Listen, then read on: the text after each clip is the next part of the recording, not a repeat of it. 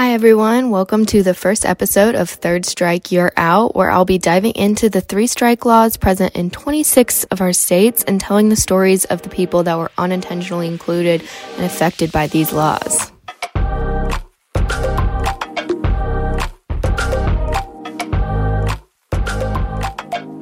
For the first episode, I thought it made sense to jump into the most punitive of these 3 strike laws and look into the law in California. Specifically, I want to tell you the stories of the people that ended up serving 25 to life for trivial crimes due to this 3rd strike law. The California law was enacted by voters in 1994, and it was in response to the tragic murders of Kimber Reynolds and Polly Klaas. The idea was that it imposed life sentences for any crime if the defendant had 2 prior convictions for crimes defined as serious or violent. Now, in ballot materials, it was promoted that this 3rd strike law was a sentencing scheme intended to keep murderers, rapists, and child molesters behind bars where they belong. Problem being, more than half of these incarcerated persons that are sentenced under this law today are serving sentences for non-violent, almost trivial crimes.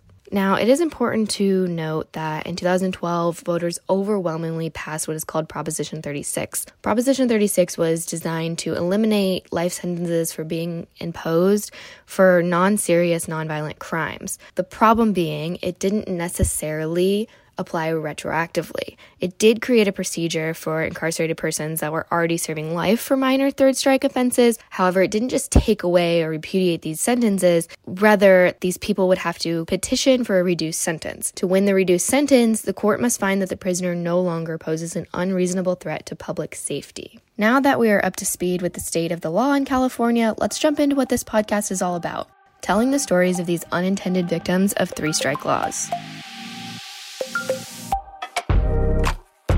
First, let's dive into the story of Lester Wallace. He was picked up for a crime he committed just 9 hours after the enactment of California's 3rd strike law in 1994. Lester Wallace was a homeless man who suffered from schizophrenia. He had 2 prior non-violent burglaries on his rap sheet, which is what landed him within the parameters of this 3rd strike law. What was the crime he was picked up for in 1994? Attempting to steal a car radio near the University of Southern California's campus. Wallace was such an incompetent thief that he was still sitting in the passenger seat of the car by the time that police arrived. Now, when he went to court for this crime, he received 25 years to life under the brand new 3rd strike law. Wallace immediately became a target in prison. He was sexually, physically, and verbally abused numerous times. One incident of abuse in his file involves another inmate telling him, "Motherfucker, I'll kill you if you don't let me go up in you." Understandably, this caused Wallace to lash out. He attempted to protect himself and would often result in Wallace receiving a disciplinary write-up in prison. Wallace was moved while in prison to a new unit 15 times due to these instances of abuse. People with mental illness especially need more stability than this, and this only furthered the problems Wallace was dealing with inside. Over the years in prison, Wallace has suffered from seizures, severe back problems, and end-stage renal disease requiring dialysis treatments. Months after Proposition 36 was enacted, Wallace was still sitting in prison. A man that was quite literally dying was denied a reduced sentence even under this reformed law. The judge making this call said it was because of Wallace's violent outbursts in prison. Outbursts that have largely been accredited to responding to the verbal, physical, and sexual abuse that he was so often a victim of. Eventually, a judge did agree to reduce Wallace's sentence to 6 years, a sentence that he had served 3 times over by that point. This judge noted that Wallace's outbursts were several years old, Wallace needed mental health treatment, and that he would be a good candidate to transfer from prison to a mental health treatment facility. Now, I want to be clear in telling Wallace's story. I am not condoning stealing a car radio. I'm not condoning any crimes for that matter, and a punishment for such is surely warranted. But serving life, it seems fundamentally unfair to me.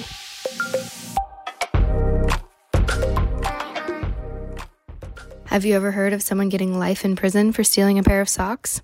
This is exactly what happened to Curtis Wilkerson.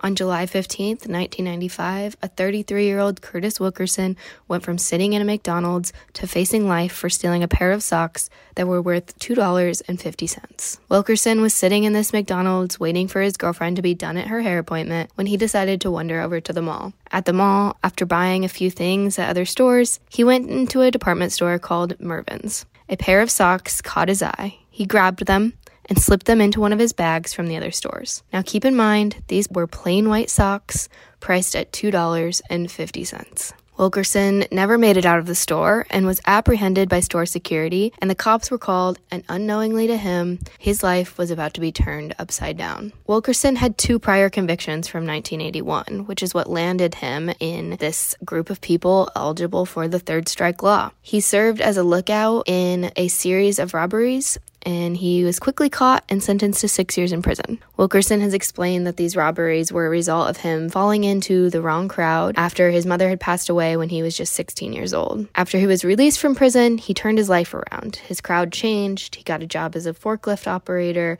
he began living a very different life than before. After being charged for stealing these white socks, he was sentenced to 25 years to life. Additionally, he was fined $2,500 as restitution for the stolen socks. In prison, Wilkerson worked in the prison cafeteria, earning $20 a month. The state would then take $11 of this each month towards the restitution. At that rate, he would be 90 before he would pay off his fine for the 1 pair of socks. 18 years later, Wilkerson was one of the so-called lucky ones. He was able to get a reduced sentence under Proposition 36, and he returned home after serving 18 years in prison for the theft of 1 pair of socks worth $2.50.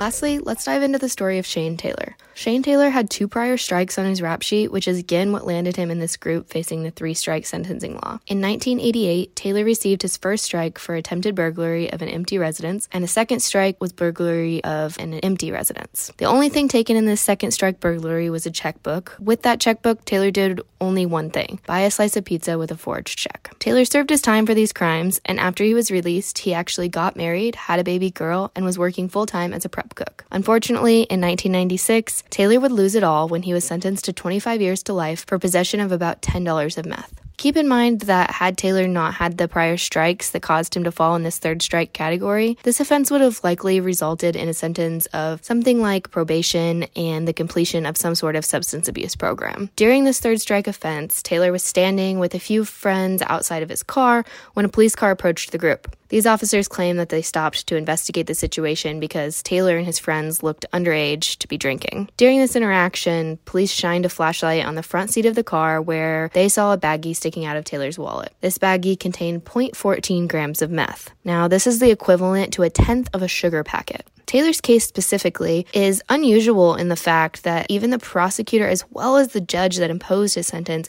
have both went on the record stating that this case kind of haunts them and that they feel this punishment is unfair given the crime committed. Now, again, I don't tell this story or any of these stories to say that committing crimes is okay. I'm simply doing so to shed light on the fundamentally unfair punishments these people received in comparison to the crime that they committed. And that brings us to the end of episode 1. I hope you all enjoyed this first episode of 3 Strikes, You're Out, and were able to gain some insight on the state of California law and the unintended impacts 3-strike laws cause on individuals. I hope you all will continue listening to hear about the 25 other states with 3-strike laws and the stories from those states.